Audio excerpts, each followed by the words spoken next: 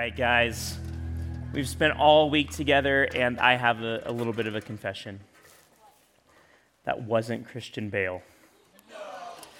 That was me. Cool that we got Joanna Gaines to guest star in that last episode, though, huh? All right, guys. Hey, did you guys enjoy those videos this week? Yeah. Man, they were a lot of fun to make, and I'm glad that you enjoyed them as well. So today, what we saw was kind of the end of Moses' story. Right? In the scripture, what we see is that Moses, when he disobeys God by striking the rock with his staff, rather than speaking to it as God commands, God tells him that because of his disobedience, he will not make it into the promised land. In fact, because of their disobedience, none of those who left Egypt made it into the promised land. It was the next generation that did, their children, who made it in. But what I want to look at today is I want to look at this kind of last part of Moses' story. See, the first 5 books of your Bible, Genesis, Exodus, Leviticus, Numbers, and Deuteronomy, those first 5 books are what we might call the books of Moses. You might also call them the Torah or the Pentateuch. But the books of Moses is maybe the easier one to remember because all 5 of those books are 5 books that are written by, take a wild guess, Moses, that's right. The books of Moses. And Deuteronomy is the last of those books of Moses. That book is written by Moses, except for the end part where it talks about how Moses died. We assume that's written by someone else. Anyway, Deuteronomy is the last of the books of Moses. And in many ways, Deuteronomy is kind of Moses' deathbed sermon. After he's led, by the power of God, led the people of Israel out of Egypt, they've wandered in the desert now for 40 years because of their disobedience. And now they're on the cusp. They're just about to go in to the promised land. The land that God promised to their great-great-great-great-grandfather Abraham. They're just about to go into this land that God has promised them for generations. Moses knows he's not going to make it. And so he gives this farewell address to the people of Israel.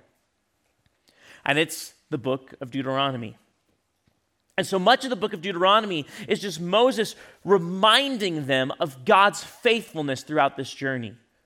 Reminding them of God's faithfulness to their grandfathers, to Abraham and Isaac and Jacob. Reminding them of God's faithfulness in bringing them out of Egypt and giving them manna from heaven to eat and water from rocks to drink during the 40 years that they wandered the desert. He also reminds them of God's law, of the 10 commandments that they got while they were in the desert, of the commandments that God had given to his people, commandments of how to live a righteous life. Moses is reminding them and giving them everything that they need to know before they enter into the promised land. And as you saw, one of the questions that Moses wanted to address as he was led by the Holy Spirit, one of the questions that he wanted to answer for the Israelites, one of the questions he wanted to answer before he was gone was the question of, Moses, when you're gone, how are we supposed to hear from God? How are we supposed to hear God speak? Here Moses, this great prophet, is about to die. And the people are going, how can we possibly follow God now? And what I want to look at is I want to look at Moses' answer. Because I think Moses' answer tells us something very, very important about God. So we've been talking about God's character all week long. We should have the question of how can we know more? When you guys leave camp, how can you know more about the God we've been talking about, the God you've been learning about all week? Do you need to just put it on pause and say, okay, I'm done learning about God until next time I go to a camp? Whether that's in summer, if I go with my youth group, my church, whether your school brings high schoolers to spiritual emphasis or whatever it is, you go, okay, I'm good learning about God until next time I go to camp and someone feeds it to me. Or I'm good learning about God until maybe Sunday morning when my youth pastor or the pastor in church teaches me. Or I'm good learning about God until next time I have Bible class. No, see, the Israelites wanted to know how to follow God, and that's one of the questions that God put on Moses' heart to answer in this farewell address of the book of Deuteronomy. So open up your Bibles to Deuteronomy chapter 30. Deuteronomy chapter 30, the final book of Moses, the fifth book in your Bible.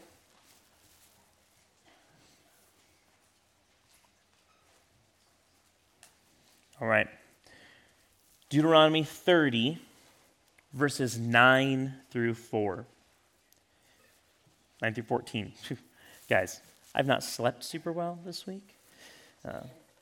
I'm sure. Counselors are like, don't complain. I have a baby, okay? All right, here we go.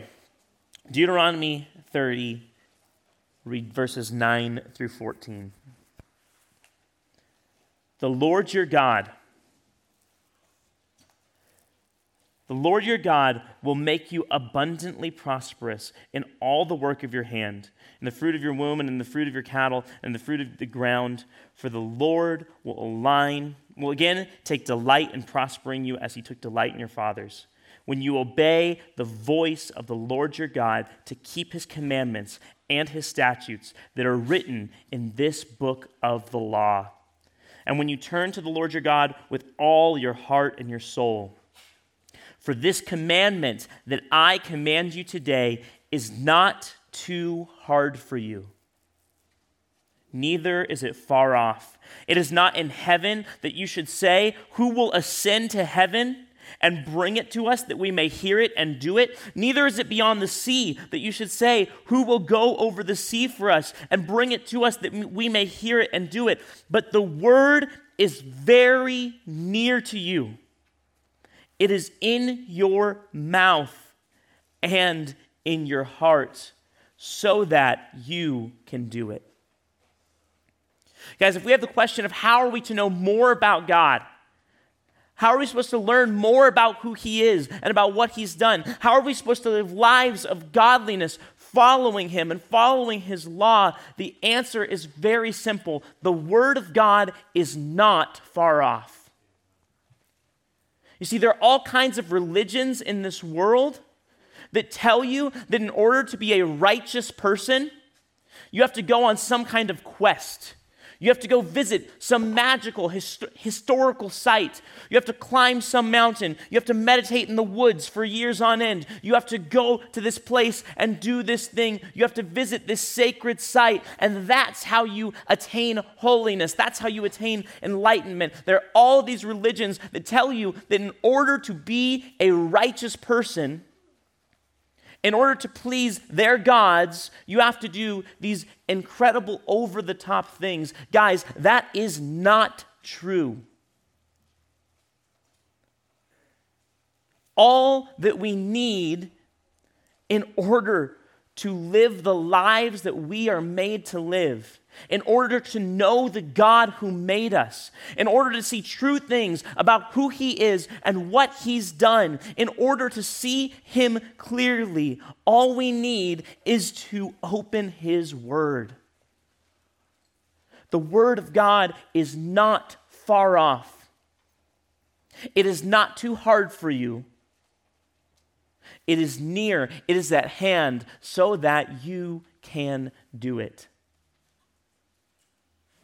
This week, many of you have felt an incredible movement of the Holy Spirit in your life. You have seen God, felt God in ways maybe that you never have before.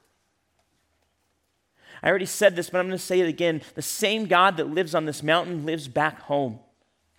Because if you put your faith and your trust in Jesus, he lives in you. And so, this growth that you felt this week, as you've grown in knowledge and love of your Savior and your King, it does not have to end on this mountain. Because it happened as we opened the Word of God together, and as we saw the truth about who God says he is in his word. I know you guys go to Christian schools.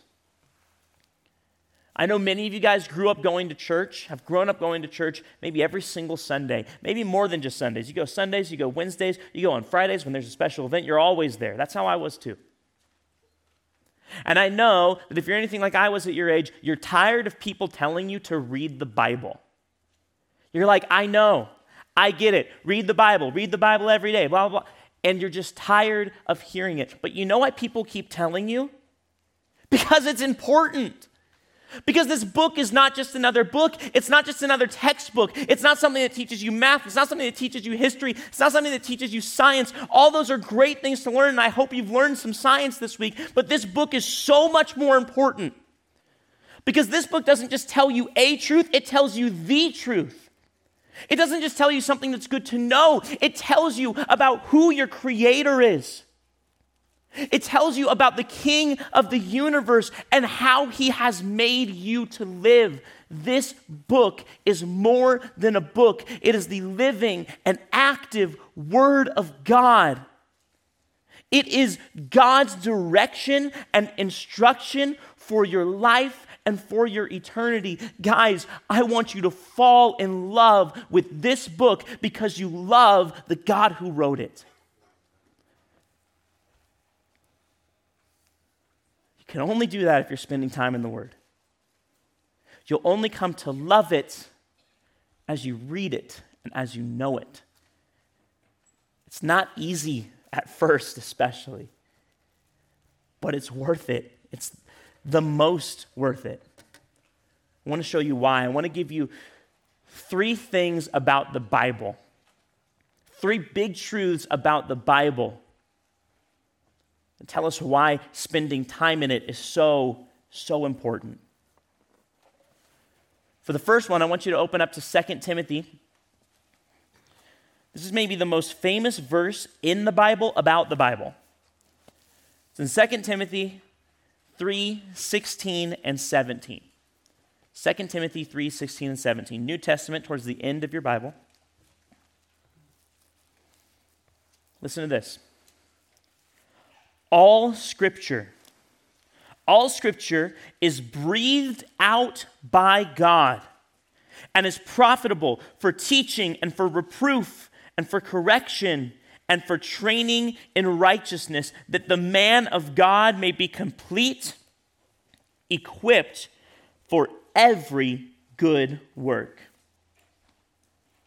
All Scripture is breathed out by God. Every word in this book, from the front cover to the back, well, that's not entirely true. There's like a concordance of things. But every word in this book, from Genesis 1 to the end of Revelation, every word in this book is breathed out by God. It is not the word of man.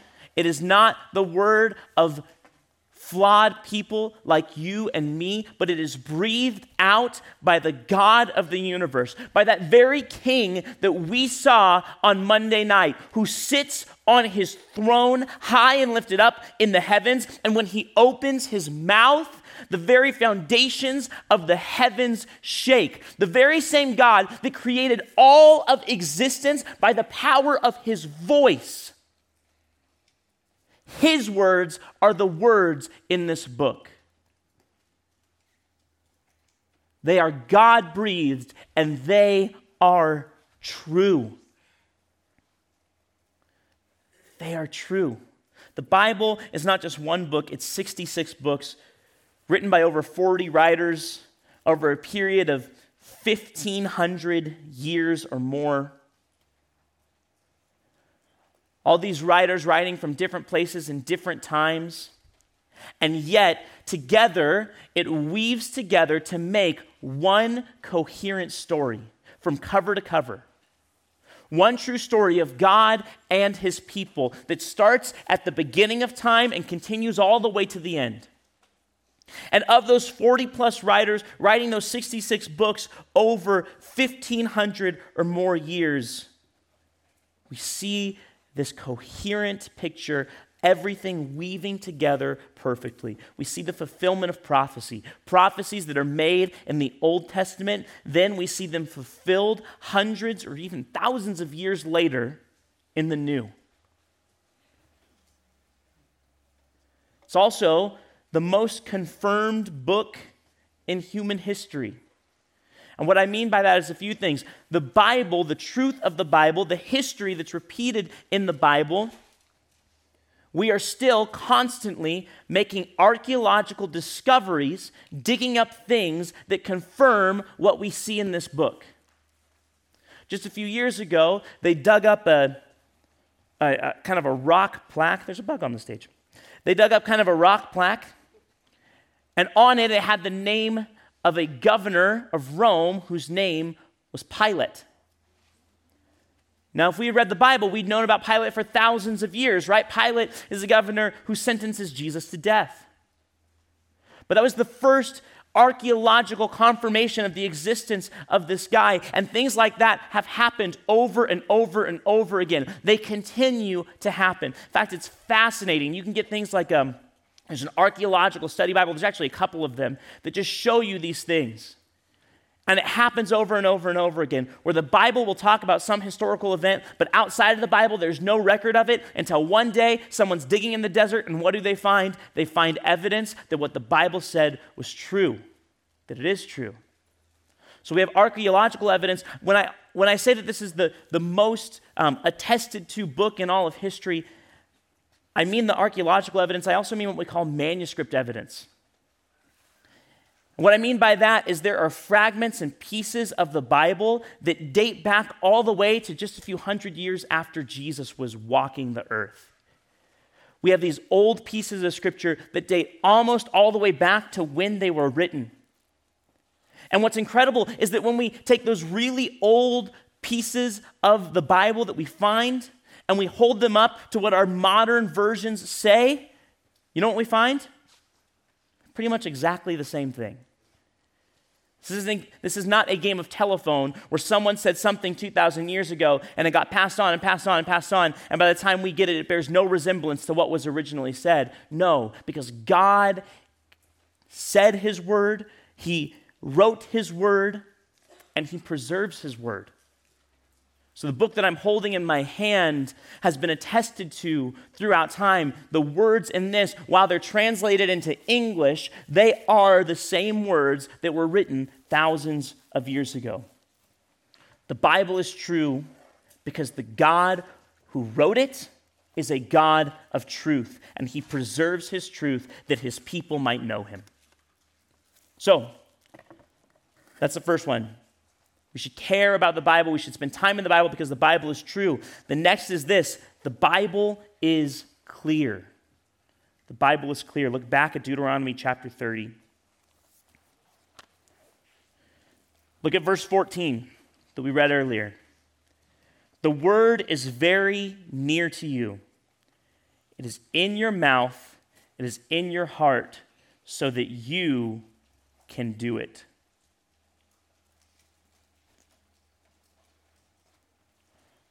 Looking up to verse 11. This commandment that I command you today is not too hard for you, neither is it far off. See, the Bible is not just a book that belongs only to the religious elite.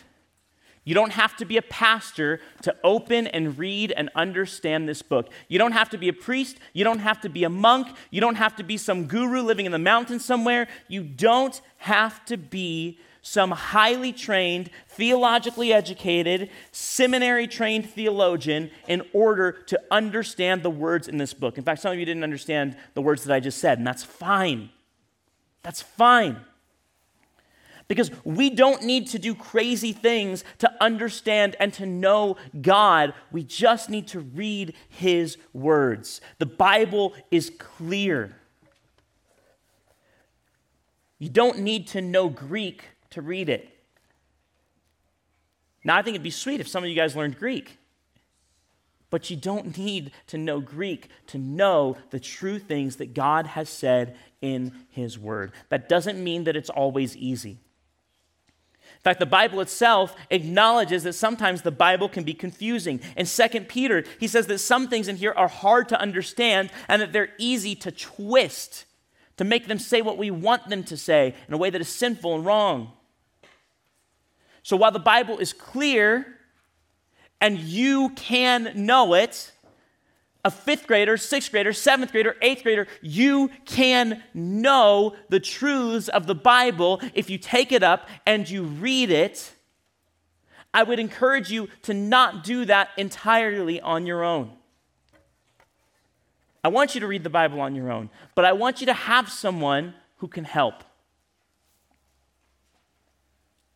Do it as a group.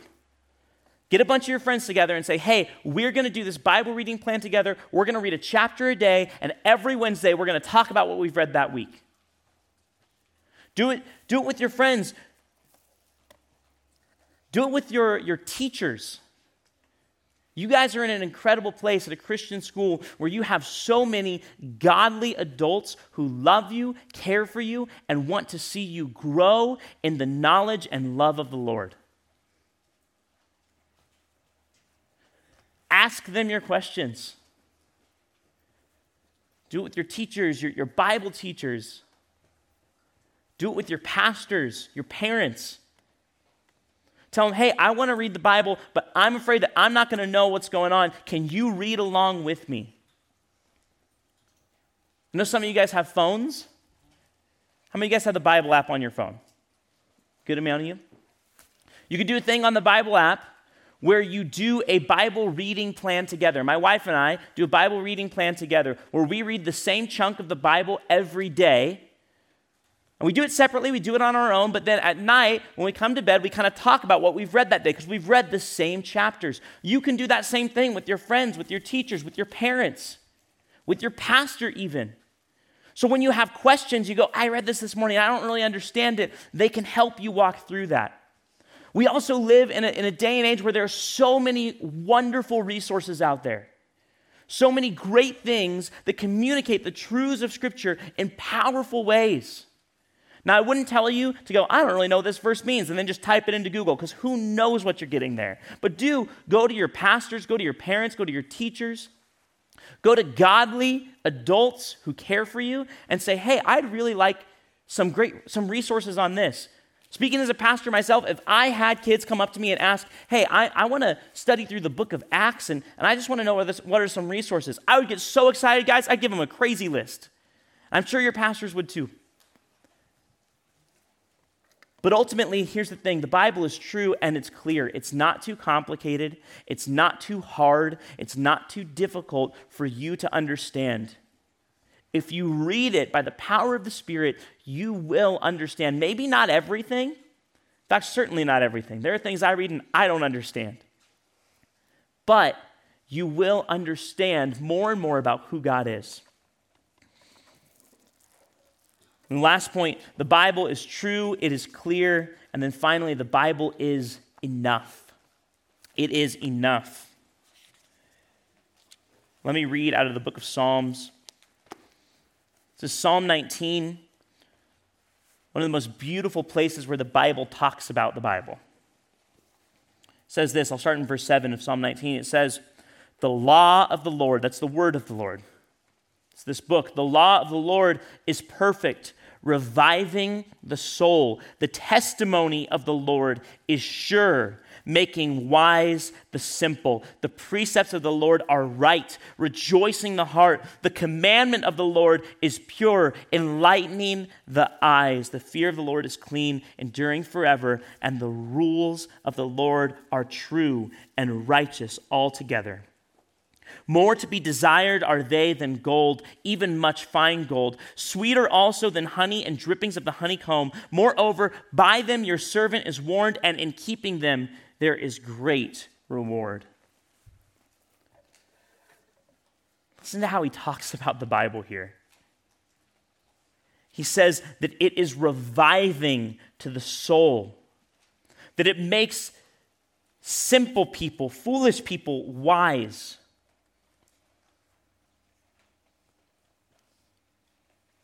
He says that it rejoices the heart, that it enlightens the eyes, that it endures forever, and that it is true and righteous altogether. Guys, the Bible, the Word of God, is enough for us. What I mean by that is that the Bible, this is kind of a theological phrase that people use, the Bible is sufficient. It is all we need for life and godliness.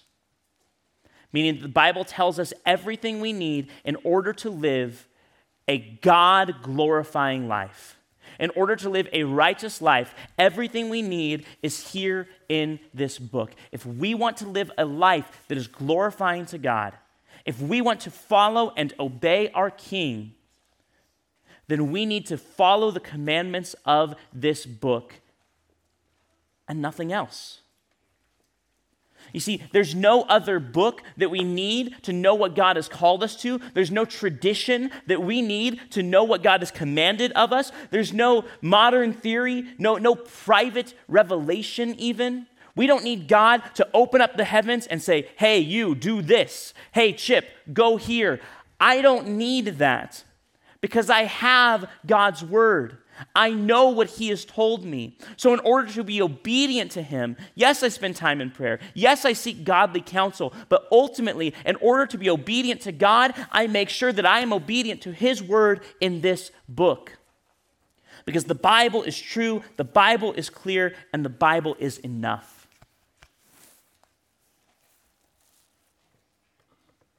Guys, I hope and I pray that when you leave camp today, in just an hour or so, when you guys go down the hill, my prayer is that you go down the hill with a renewed love for God. And that love for God leads you to a thirst for more of him. And that thirst leads you to drink deeply from the well of his word. That your love for God drives you to open up his word every day, even when it's hard. I'm not saying that you need to read this thing cover to cover in the next month. But I am saying that if you know God, if you've been saved by Christ, if you really, truly love and follow and serve the King of the universe, then you need to be in his word. You need to open it up. You need to read and you need to allow those words to not just sit in your mind, but to sink into your heart. If we want to know more about God, then we have to see how he has revealed himself to us. That's what we've been doing all week long. We've been learning more and more and more about God. But my prayer for you is more than that.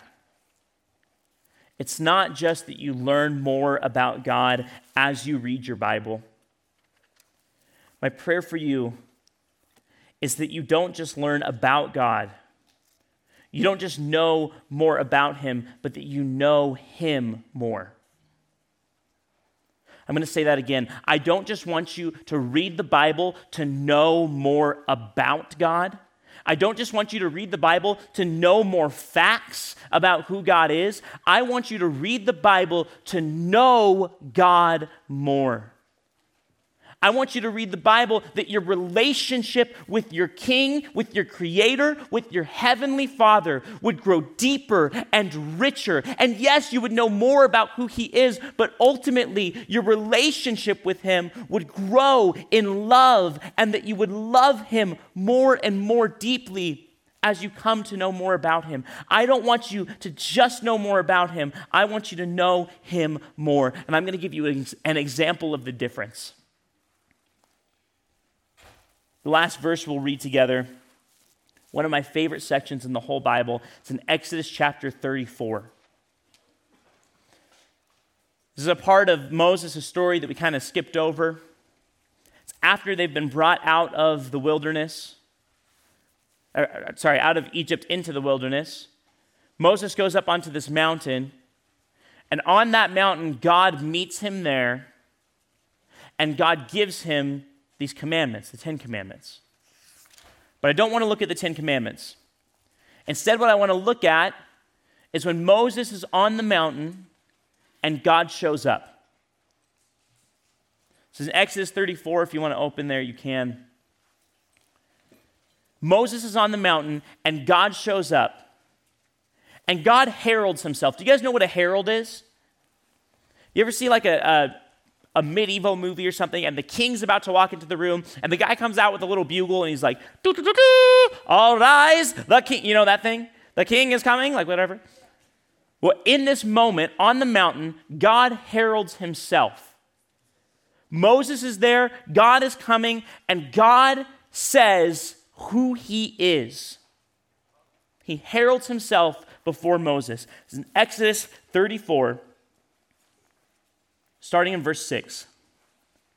And the Lord passed before him and proclaimed, the Lord, a God merciful and gracious, slow to anger, and abounding in steadfast love and faithfulness, keeping steadfast love for thousands, forgiving iniquity and transgression and sins, but who will by no means clear the guilty, visiting the iniquity of the fathers on the children and the children's children to the third and fourth generation. So here God is. He's going before Moses. He's proclaiming his love, his righteousness, his holiness, his wrath, his justice, his mercy, his grace. He's declaring all of these truths about himself. And as Moses learns more about God, I want to look at Moses' response. Listen to this. The next verse, verse 8. And Moses quickly bowed his head towards the earth, and he worshiped. Moses' response to these big truths about God, about his love and his mercy and his righteousness and his wrath and his justice, Moses' response to these big truths is not, oh, that's interesting. His response is to get on his knees, to bow his face to the ground and to worship, to praise God, to say, God, you are wonderful, you are glorious. Thank you for showing yourself to me, a broken, worthless, sinful man. Guys, my hope and my prayer for you is that you open up your Bibles, that you read it, that you know more about who God is, and that as you learn more about who he is, it drives you to your knees each and every day in worship. That as you know more about who he is, it would drive you to love him more, to know him more in your personal relationship with him. But to do that, to grow in relationship with him, you have to listen. If I told my wife, I really want to work on our marriage, I want to work on our relationship, I want to grow in love of you, and she goes, great, and she starts talking, and I put in my AirPods, am I telling her the truth? Of course not. Because if I want to grow in the love of her, I have to listen to her words. It's the same thing with God. The Word of God is not far off. You don't have to climb some mountain. You don't have to cross some ocean. It's right here. If you don't have a Bible, we'll get you one. Come talk to me, talk to one of the staff. We'll find you one. The Word of God is not far off.